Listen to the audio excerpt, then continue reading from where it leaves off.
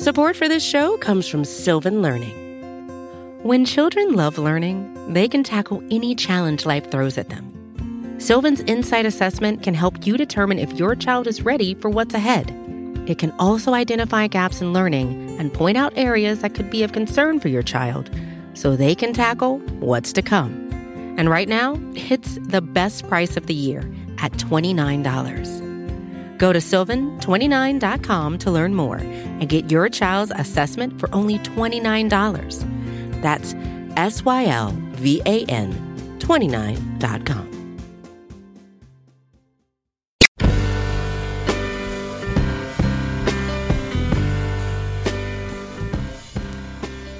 Hey, welcome to the Longform Podcast, Episode 8. I'm Max Linsky, and I'm here with Evan Ratliff and Aaron Lammer, who were both just in Portland at something that sounded like it was super fun. We just came back from the XOXO Festival. Evan gave a little talk there about what the Atavist is up to. Showed off their new story, which is an enhanced e-comic. Is that correct? That's correct. Stowaway. By Joshua Neufeld and Tori Marlin. Available on the internet. At atavist.com. But the festival was the least boring conference I've ever been to, except for my talk. It's probably I'm probably at the low point of cynicism that I've ever been in my life coming from that conference. It was actually legitimately very inspiring. It was impossible to be cynical about. Absolutely. People cried on stage, and in a very earnest way about how great it was. Yeah, and you hear a lot about you go meet some people you know from the internet, and it's sort of like a letdown or weird. I had the exact opposite experience there. I was like, I prefer these people I know on the internet to the people I know in real life. Max Linsky. So XO Festival go next year if they have it. Yeah, they didn't really say what they're going to have. And Max, you were away this week too? I went down to Louisville for something called the Idea Festival, which was also really fun and not nearly as focused on the internet, which was nice. It was like a couple of days where not everyone was talking and thinking about the internet, and I got to drink a lot of bourbon, and I went to Churchill Downs, and that was cool. Awesome. I talked for this episode. I talked to Gideon Lewis-Kraus. Came by my house, played with my cat, talked about his most recent Wired story, which is about famous cats. How did he feel about Wilbo's potential? I think he said that Wilbo had what it took. Are you going to put Wilbo into training, famous cat training? I don't want her to change is the thing, but I think you might see more from her. All right, here's Aaron talking to Gideon Lewis-Kraus.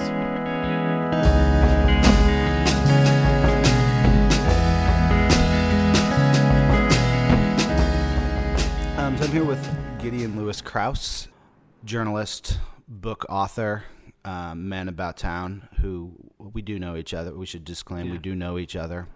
Disclaimed. And Gideon recently had a piece in Wired, which we will get to, but I'm actually sort of interested in where you started off as a writer. Were you writing in high school? Has this always been an ambition for you? I always really enjoyed writing papers in high school, actually. And then I got to college, and I always imagined that I was probably going to end up being an academic. I studied philosophy, and at a certain point, I started to realize that the pleasure that I was getting out of philosophy was actually the pleasure that I was getting out of writing the papers, and that I never really thought of myself as somebody who liked writing qua writing before. Mm-hmm. And then when I was a junior, I became the editor of the Humor magazine, which I had joined when I was a freshman, just on a lark. They had thrown it under my door, and I thought it was really funny, and I went to a meeting, and these were all the funniest, most interesting, smartest people that I knew in college. I never anticipated being involved in anything like that. And these were people that showed me for the first time that writing could do different things for different audiences. I think there's something oddly very pure about humor writing, because you know exactly the reaction you are attempting to elicit. It's not something so murky as you're trying to move someone. You're just trying to make someone laugh, so you have to really think about the audience. And I was taking a bunch of history classes just out of interest, and when I was the fall of my junior year, I just started editing the Humor magazine with my friend Jacob, who's now a humor writer in LA. And I was taking this seminar on the 60s, and it was looking at the 60s. It was called like Thought, Protest, and Culture or something. And in the span of about a month, we read Slouching Towards Bethlehem, The Fire Next Time, and Armies of the Night. And I had never read anything like this. And it was I don't tend to be particularly romantic about life's pivots or how one finds one's way, but this is the one moment in my life that I can look back and say this genuinely was a kind of scales falling away moment, where I thought, these are people writing so intelligently about the world around them. And that, for me, for so long, I think I thought that the smartest kind of writing was the most abstract kind of writing, which is why I'd been drawn to philosophy, that you could somehow settle all of these questions in the most abstract way such that they would apply to all specifics. And this was the first time that I saw, like, oh no, this was extremely specific stuff that was so much more moving and so much more resonant and so much more interesting to me than the philosophy that I had been reading. And I thought every bit as smart and also funny and entertaining. That was the first time that I went out in pursuit of this kind of writing. And right around the same time, somebody had given me, actually it was the summer before, that somebody had given me a supposedly fun thing. And that too had made such a big impression on me about what intelligence was. I think I'd had a very narrow idea before then about what it meant to be smart and how you showed people you were smart and what you did with your intelligence. And to me, it was always something reclusive, and here was something that was so smart and so engaged and also so funny. I don't think I'd ever thought before that you could be both really smart and really funny. And I thought, like, this is the kind of thing I want to do. I think that's not a uncommon starting point for people's interest in nonfiction. Probably also the hardest thing to bite off and try to do yourself.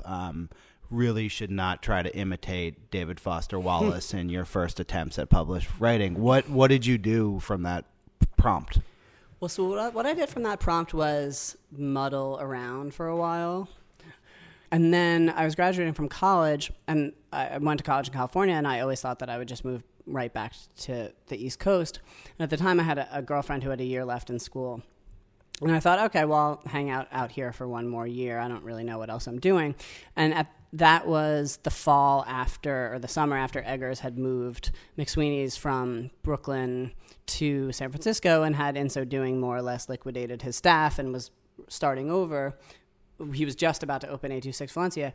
And I first met, Andrew had been an intern that summer and I had just missed him. And then I first met Andrew. This is our mutual friend who is one of the editors of The Believer.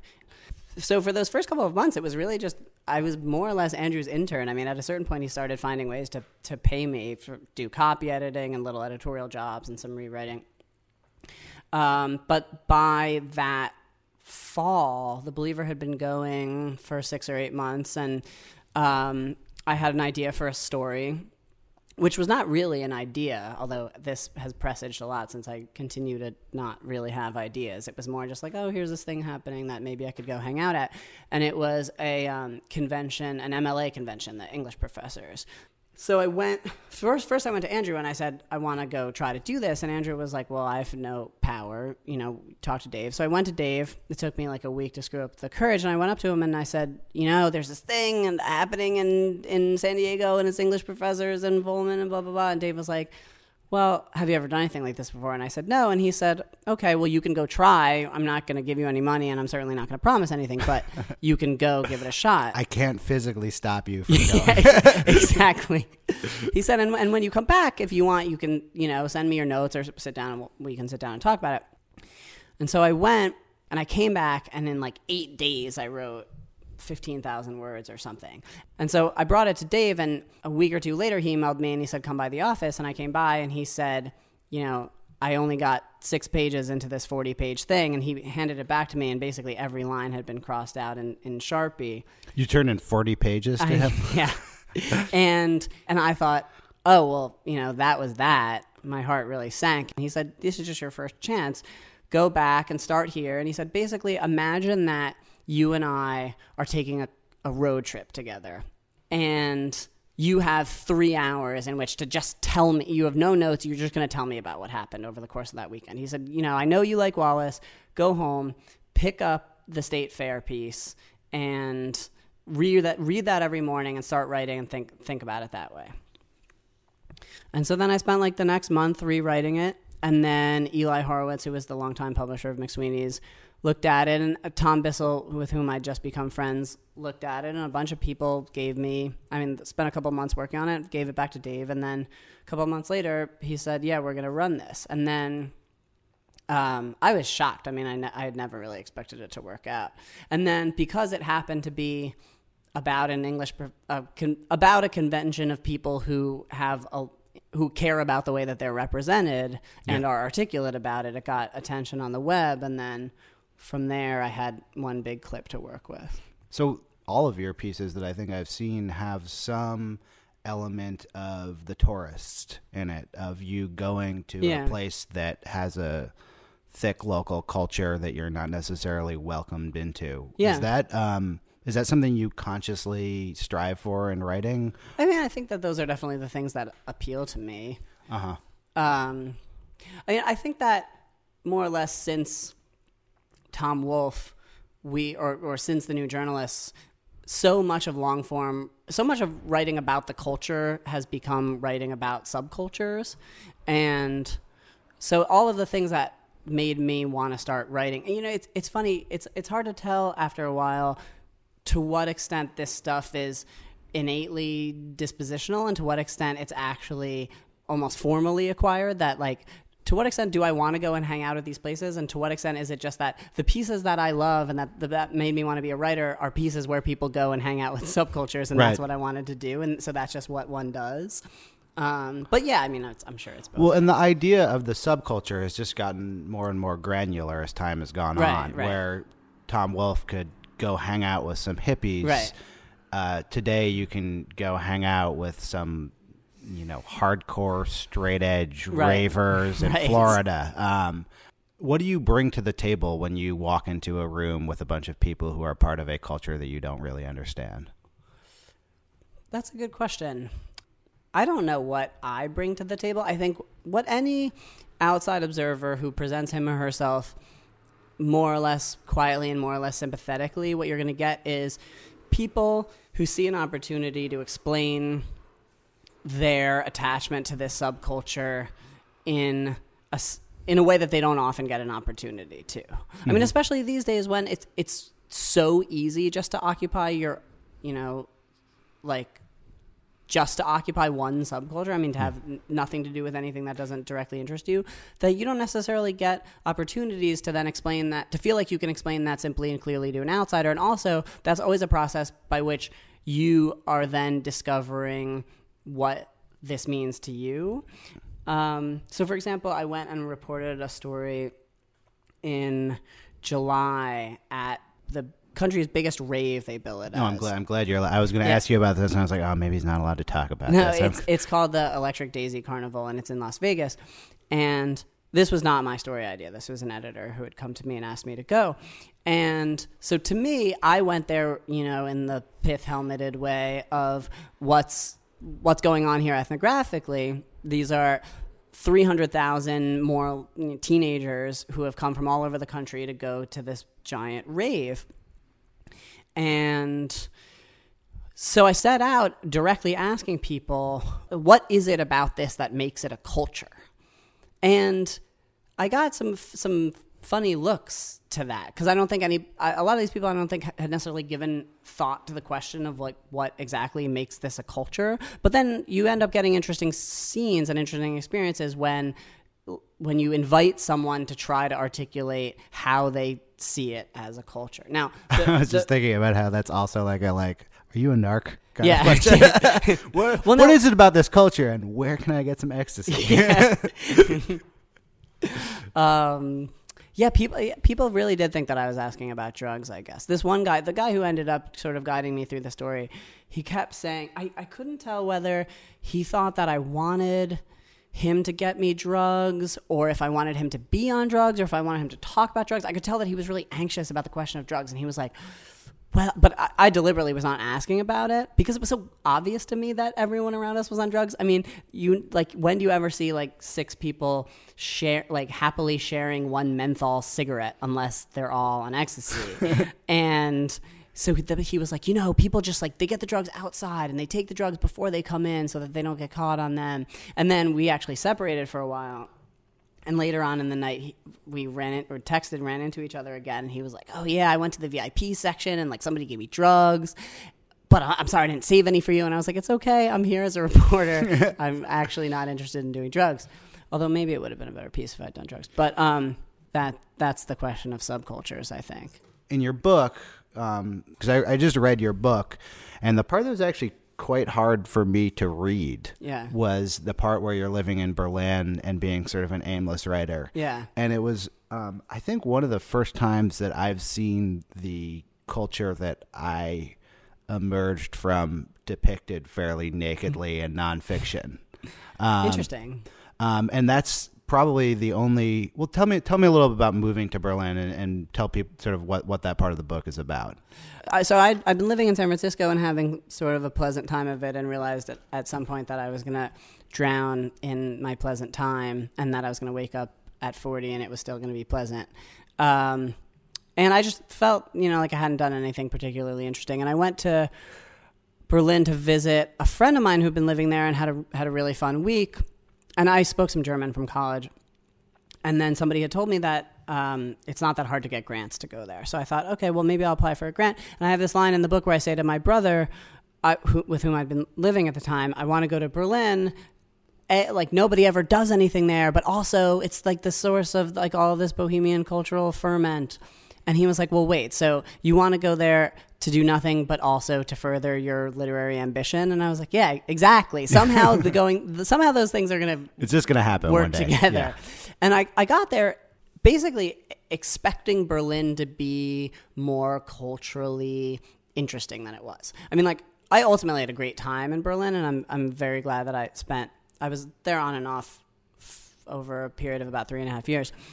It was very fun, but for the most part, I didn't really think that a disproportionate number of unusual cultural things were happening there. Right. And also I mean, this thing only ever gets settled in retrospect. You can only look back and say retrospect and say like, oh, look, there were all those great writers or artists or whatever. And, but there was I expected to get there and really want to write about contemporary Berlin. And there was just very little to write about. I wrote some stuff. I wrote some stuff for the former Tablet, which was called Next Book at the time, and I had a great sympathetic editor there. So I had never been that interested in writing about Jewish stuff, but in Berlin there were first of all, they were paying me, and second of all, there were some interesting things to do, actually. Just about the idea of writing about Jewish stuff. For those listening on the radio, Gideon is a Jew. And so... But, what was interesting to me in reading it, I spent a month in Berlin this summer, and I think I probably went in with lower expectations and also had a really fantastic time. And I think you pretty accurately describe the world of people who come to Berlin looking for something, looking for art or freedom or whatever it is people are looking for, and generally don't find it. Yeah. But it was harsh reading it. Like I was like, it was sort of like reading a feature length version of like a article criticizing hipsters or something like that. But it was also very emotional and very empathetic. But I've read a lot about a lot of cultures. I haven't spent a lot of time reading about people whose lives are fairly similar to my own. Yeah, that was really hard. I mean, that is, might be the only time I ever do that. And that is the part of the book that got rewritten the most times, because I was writing about myself and people that I cared about. And I didn't mean for it to be harsh, but I'm glad that you said that it seemed both harsh and empathetic, because it went through all sorts of iterations where I think the first time that I wrote it, when I had just left Berlin, it was extremely jaded and harsh. Uh-huh. And I left fairly bitterly in that moment. And that also had to do with things that were going on in my personal life. But then after 6 months, I had really mellowed on the experience. And when I went back to rewrite that maybe the next summer, I wrote a much more starry-eyed version of that, I think. And like that wasn't quite right either. And then I think I kept swinging between these two poles of overly sympathetic and overly harsh. And then I tried to achieve some middle ground there by the end. Did you, while that stuff was happening, did you have an urge to write about, I mean, did you think about publishing about yourself? When did you turn that corner where you're like, it's okay to write about myself? Okay, so that requires a little bit of backstory probably. Yeah. So basically I'd been living in Berlin. I had been doing some writing, not as much as I'd hoped. I was having a really good time, but didn't feel like I was getting anywhere professionally, and then felt, this classic, like, overwhelmed by freedom. Sure. And, like, I play up the paralysis in the book, but I did feel anxious a lot of the time. No, I mean, I think that's also, as with everything else about that section of the book, that's probably the experience of 90% of people who try to move to a bohemian European capital to write, that isn't actually a particularly easy way to write or a particularly easy way to find something to write about. Yeah. So after a while, I had gone to visit Tom Bissell in Estonia, and he said, he drunkenly said that he was going to be walking across Spain the next summer, and just the idea of waking up every morning with some clear sense of purpose, even if it was the totally arbitrary one of just moving west, was really appealing to me. So I immediately agreed to do that. And then for a while, then that spring when I finally came down to making the plans, I thought, oh, well, I can't really justify this. But then I thought, well, I can't really justify this life as I'm living it now anyway. And then I thought, well, I could justify this if I could find a way to write about it. So I went to a bunch of places and people weren't interested for various reasons. And then finally, Eggers said, well, you could do it for this issue of McSweeney's that we're doing that's going to be a newspaper. So then once I knew that I could be writing about it, it made me feel okay about going, even though I wasn't going to make any money. So we went on the Camino, and then like a few days into it, I wrote this. I figured if I'm not writing about this as I go along, I'm going to forget all this stuff. So I was taking notes during the day, and then I was turning those notes into handwritten narrative notes at night, and then 3 or 4 days into it, I stopped and I typed it up as an email, and I thought, all right, I'll send this out to 15 of my friends. And a friend of mine wrote back right away, and he said, this is going to be a book. And I said, what are you talking about? This is going to be a book. It's just an email. And then by the end of the Camino, I had like 40,000 words, and I thought, oh, there's really something here. So then I was thinking about, all right, this is going to be a book, and it's going to be sort of about the secularization of religious pilgrimage and what it means to travel with a sense of purpose, and it's going to be kind of like half picaresque travelogue and half quasi-anthropological digression, but I really did not have it in mind to write about myself. So then when I was writing up a book proposal, it ended up being all about Berlin, and I'd never had any plans to write about Berlin. And so then I was thinking, oh, this is just for the point of the book proposal. This is where you get somebody to the point where they understand why you would go walk the Camino. But then as I'd written this proposal, I thought, oh, well, this is actually all part of the story in a way that to that point I hadn't realized that it was part of the story. So then I thought, oh my God, I wish that I had taken better notes while I was living in Berlin. And just before I was leaving Berlin for the first time in the December of 2009, I sat down and I just wrote up like 10 episodes that I could remember, 10 anecdotes that to me had stuck in my mind as the most interesting anecdotes. And they were about Friends, and I'd certainly never thought I would write about Friends. And then those 10 anecdotes ultimately went on to become the Berlin chapter. It's funny because I feel like there's a cliche about people writing about themselves, but you're actually the only person I know who has extensively written about himself. But I never meant to. And I know a good number of writers. Yeah. Like, it's not quite as common as people might think. Yeah. As someone who has published a book about yourself, how has that changed you as a writer now when you go and approach a new piece? First of all, I never really set out to write about myself, so I was a little bit blindsided by how personal the book got. I didn't mean for it to be. Second of all, I think that when you spend 2 years writing a book that's in the first person, that is so personal, you obviously develop this narrative character. And in my book, the narrator that I've created is in some ways me, but in some ways, an exaggerated, caricatured version of me. A me that is, I like to think, a little vainer than I am, and a little more difficult. A little idler, a little more difficult. Although, if you want to be difficult, you can ask my brother. He'll say that I'm just as difficult as I seemed. But you get comfortable with that character. So I realize that sometimes when I sit down now in the like 3 or 4 pieces of longer form journalism that I've worked on since I finished the book, it's very easy for me just to re-summon that character. And now I have to think more about, well, does this character make sense here? Or or do we need a different version of the character? Or like what do we want from the narrator in this piece, where I have such a familiarity with the narrator of the book. Yeah. Well, I noticed, we'll get to it, the most recent piece you've done for Wired, but you also appear in that piece, and you appear as somewhat the same character. Like, you appear as someone who's a little wisecracky and is willing to kind of, get a last line in on someone. And I was intrigued that you had carried that through into further pieces. Oh, see, that's funny. I deliberately avoid giving myself the last line. In fact, one of that. So I wonder if I messed that up there. Wisecracking isn't actually the right word. At times, you'll leave a conversation on you saying something sort of ambiguous and flat, and the conversation sort of ends there. It's like a documentary where the interview ends on a very sort of a discordant off note. So you'll, when interviewing, well, tell us about the pieces, actually. That's probably the good place to start.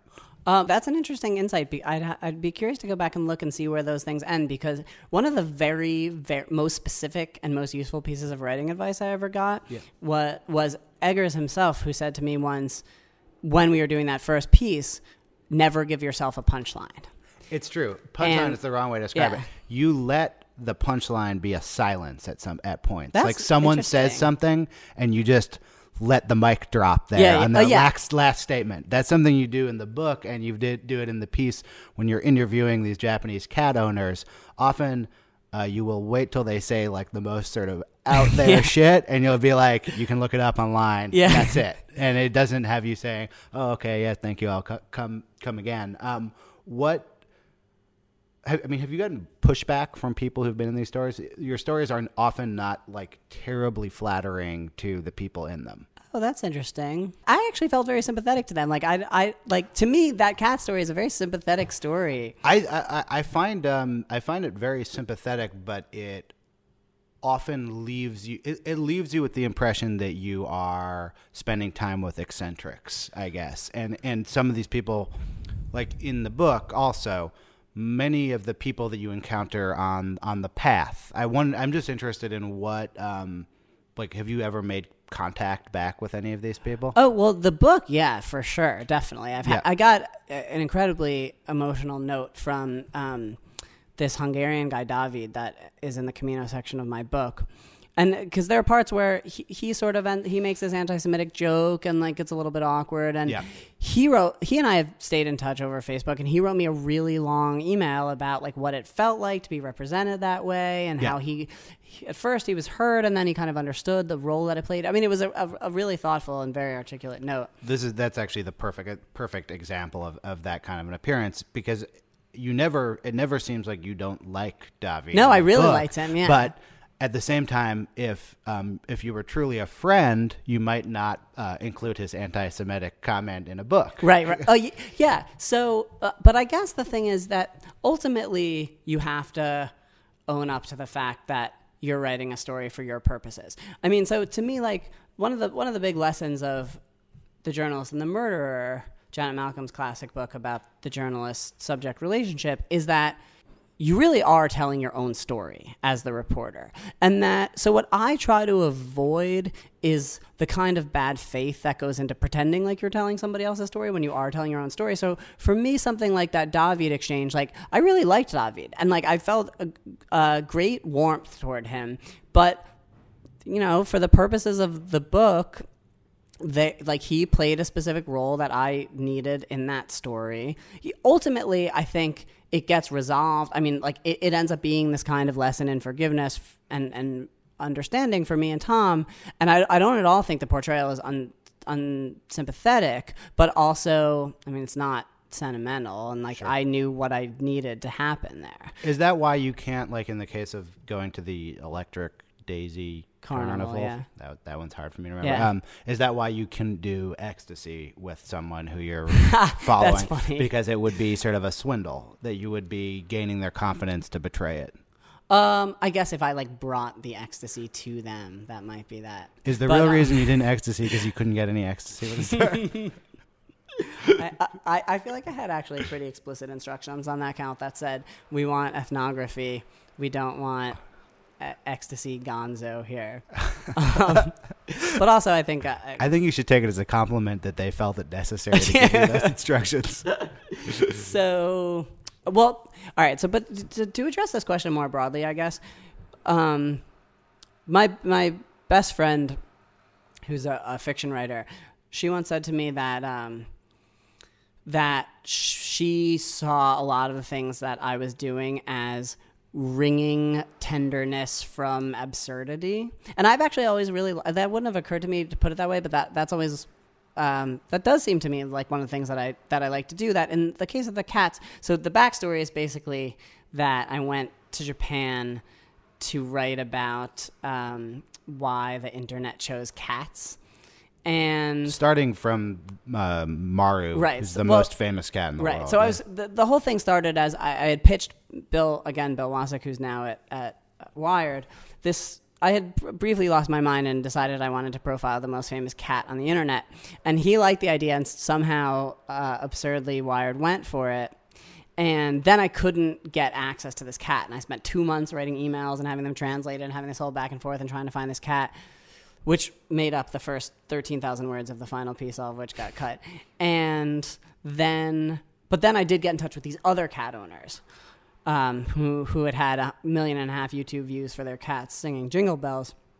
And I went to visit these people. And I just really liked the idea that I was going to the most absurd setting, which was visiting these Japanese people in a ski chalet on top of a mountain in the middle of nowhere who had 5 enormous Norwegian forest cats, and wringing from this completely absurd premise something that felt tender and sympathetic and meaningful and shared. Because I really did like these people, and like I got a sense in the end that they were just doing something that was trying to give them a sense of connection with the world. And it was through these giant cats. Do you have I would definitely find that description of your writing very accurate. Do you have such a endless pool of empathy that you find empathy with almost all of the subjects? Because I haven't, what would happen if you encountered true crazy people or terrible people who are trying to exploit the cats? Which is sort of what I thought was going to happen in the story. Because a lot of these people in the story seem like they're making a living partially off of pimping their cats on the internet. Well, that's a really good question, actually, because I think I often see this as a kind of ethical practice, going into reporting a story like this, because I think I am someone who can very easily be dismissive or even contemptuous.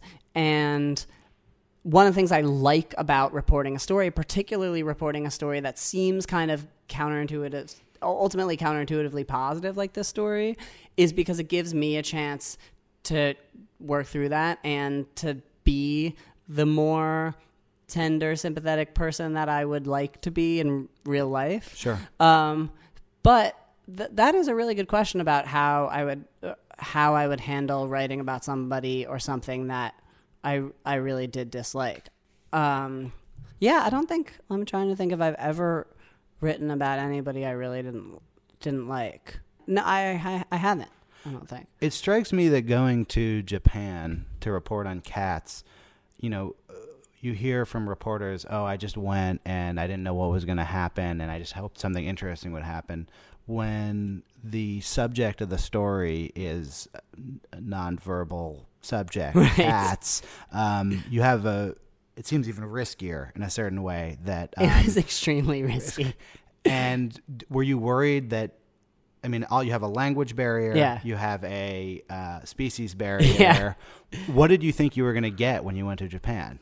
I had really no idea. And it wasn't until I got there that I felt totally nauseated and was like, what have I gotten myself into? There's no way this story is going to come together.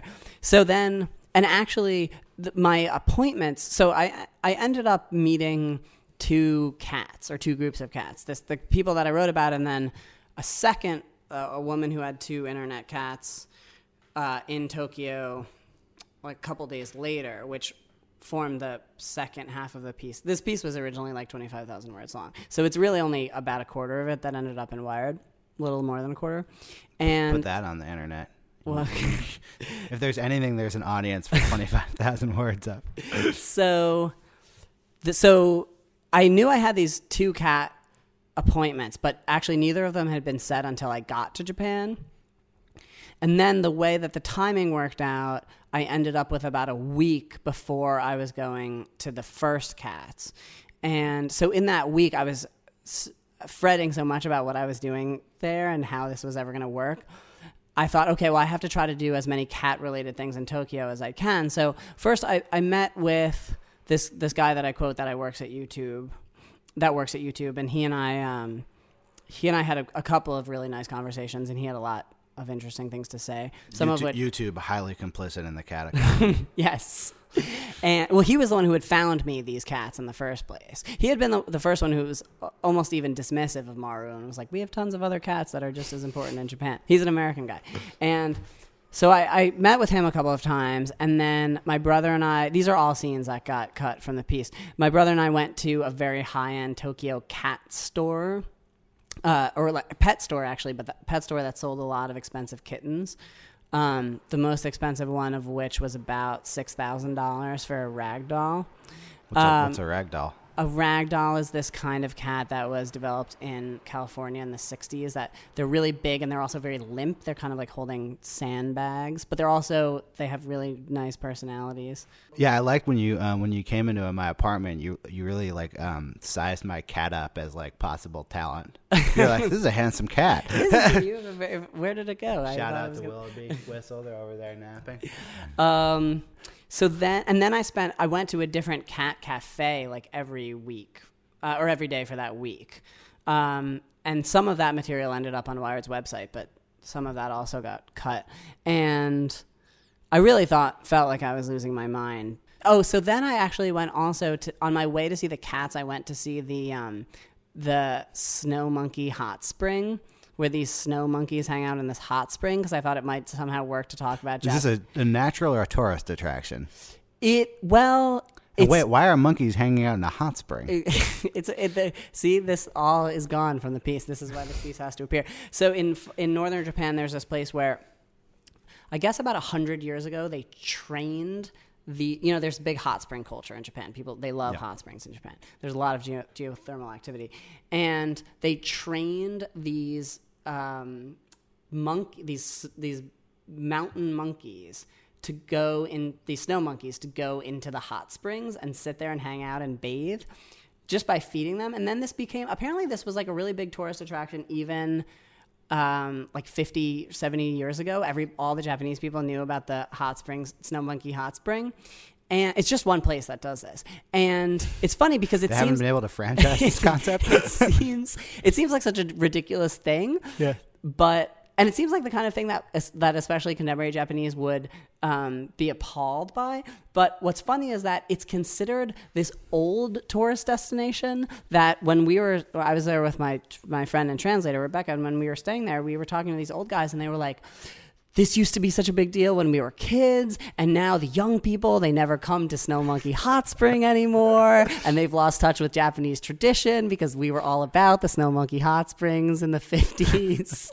So anyway, I went to Snow Monkey Hot Spring, and that was fascinating. But I thought I was just like, oh, I need material here, and maybe this will be about like the Japanese relation to animals. I don't even know what I was thinking. But then we went to meet the Musashis, these cat owners, and like from the minute that I walked into this, it took us forever to get to this ski chalet. It like wasn't on my friend's GPS. It was impossible to find.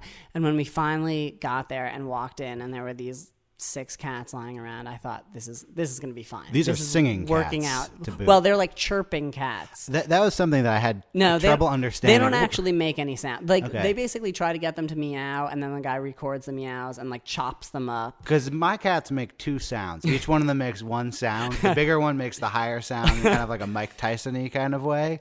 But they've never done anything like singing. Well, these cats don't actually really sing either. They've just been made to sing by this sound engineer. You know what's bullshit is how cat music has been totally overtaken by auto-tuning. So, and then the longer that I'm sitting there and the more that they're telling me about how they were on a Korean TV show and then they were on this Japanese TV show about it's a Saturday night program that introduces viewers to exciting things going on the internet, everything that, and then there was all this detail that got lost also about how they were used in these newspaper ads for a different cat movie that they weren't even in. And they sang the theme show to this TV show. And I'm sitting there and my friend and I keep exchanging glances like, this is absolutely incredible. And I'm writing as quickly as I can. And I got back to Tokyo really late at night and I texted Bill and I don't, God knows even what time it was in California where he was. And I was like, this material is amazing. I got your cats. Sure, I woke him up. And then I woke up the next morning and sat for like 8 hours and just wrote up like 12,000 words of this one meeting with these cats. And that was actually the bulk of what ended up in the piece. So once I was there, I knew that this had worked out. But yes, it was really risky. What's it like to write about like a YouTube phenomenon or something like that? Like one of the things that I thought was interesting about your piece and is about the way that it's become difficult to write about right now is like you're citing these like metrics of like YouTube views to sort of demonstrate how insanely popular it is. And I become sort of numb to it. Where I'm just like, 1 million, is that popular anymore? It seems like 1 million is not even that popular. Like, I have friends who've had 1 million. It's like 10 million, 100 million. Like, how can you write about these phenomenons that are by nature internet experiences? That's a really good question. And actually, I got a lot of interesting mail after the cat piece. Oh my God! And these 2 girls, I got an email from these girls saying, we loved your cats piece, and actually we're doing this event this weekend where we have this group called Blogalogs, or they're called Lively Productions, but they do this thing called Blogalogs, where they recontextualize and perform verbatim internet material. And they were doing one a couple weekends ago about cats, and unfortunately I was out of town, so I couldn't go. But I got together with them to chat about what they were doing. We were talking about the people on YouTube who have actors perform Yelp reviews. I don't know if you've seen this. It's pretty great, actually. That sounds fantastic. It is. It's really good. And they were talking about other people they know who are doing things that involve sort of performing the internet. And so to me, like the more internet that there is, the more, and like Bill Wasik has also written about this, the more desire for real world experiences there is. I mean, this is part of Bill's whole thing about flash mobs. And so to me, like, this piece wasn't real. I mean, it was a piece about a phenomenon that obviously existed on the internet, but it was about the human community that existed behind that. The fuel. Yeah. Well, more than fuel. I mean, like the desire for self-expression. And part of the piece is about how in Japan, because of Japanese culture and because of the anxieties people have about how they come across, for them, the internet is not about utter unrestricted self-promotion the way it is for us. It's really about restraint. And so one of the only ways that they have to express themselves is sort of by the proxy of things like animal videos. So for example, like so many Japanese people on Facebook have pictures of their pets as their profile pictures because Japanese people are very anxious about putting pictures of their faces on the internet. And Japanese people often would never have a blog that was like, I just had an egg sandwich with Aaron. And like, so a lot of their, which actually happened. But in Japan, they like a lot of people have blogs about what their pets do because it seems innocuous. Nobody's going to criticize them. But the more that you look at it, the more you realize that so much of themselves is actually coming through here, and that this is all about a particular kind of self-expression given a set of atmospheric or circumstantial constraints. So to me, this was about how how the internet exists in people's lives. Right. And so I do want to do more pieces like that. And actually this piece about that's a really good description of what it is to cover something like that. Thank you. Yeah. It seems like you have some knowledge of Japanese culture, but were you worried in doing this piece? And I would say this applies to almost a lot of these pieces you've done going in, oh shit, I'm making this vast generalization about Japanese culture and maybe I look like an asshole doing that. Well, so this actually, I realized in reporting the Raver piece this summer that this actually has become a kind of program for me going into this. And I never quite understood it in such structural terms until recently, that I really go into reporting a piece feeling as though, I mean, I try to read as much as I can beforehand, but really feeling as though I know absolutely nothing about it. And then I'm going to pursue it like a complete naive. And then I think I look at the piece in three parts, where the first part is kind of the like fact-finding part, where I'm talking to as many people basically about whatever they feel like talking to me about. Yep. Or I'm saying to them, like, what do you think of what's going on here? Like, you tell me what's going on here. I have no idea. And then by the end of the first third of the reporting and often of the ultimate piece, I have come to some kind of like provisional understanding of what's going on, like some hypothesis. And that then I spend the next third of the reporting kind of reality testing that hypothesis and saying to people, hey, here's this idea that I have about what's going on here. Yeah. You as a participant, tell me what you think of this idea. And then like for that middle third, I get people's reactions to what my initial like fact finding has accomplished. And then typically over the course of that part of the reporting and then of the writing, I find my original idea getting complicated and often undermined. And that then the end of it, the last bit of it, is taking this new idea again back to people and saying like, what do you think of this new idea? And so to me, the reporting is really finding out like, what can I say that won't make me seem stupid? Right. As with like using my advantages as an outsider who doesn't know what's going on, which means so often you see different things, like you see some things more clearly and different things stand out to you. And then trying to get as many insider views as possible, filter them back through the outsider sensibility, and then like keep up that process so that you get to a point where you're saying something that the participants might not maybe have occurred to them, but it doesn't sound completely crazy to them.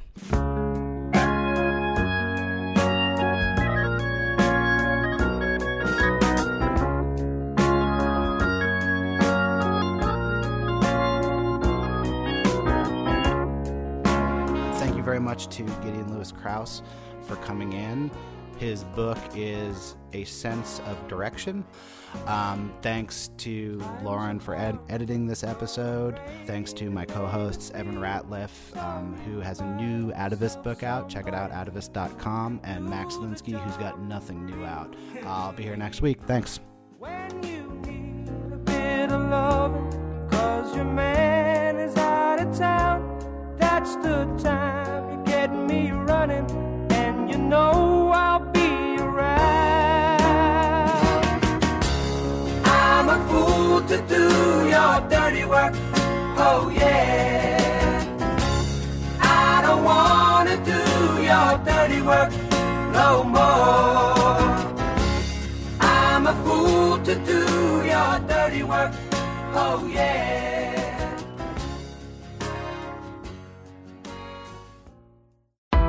Why do you run?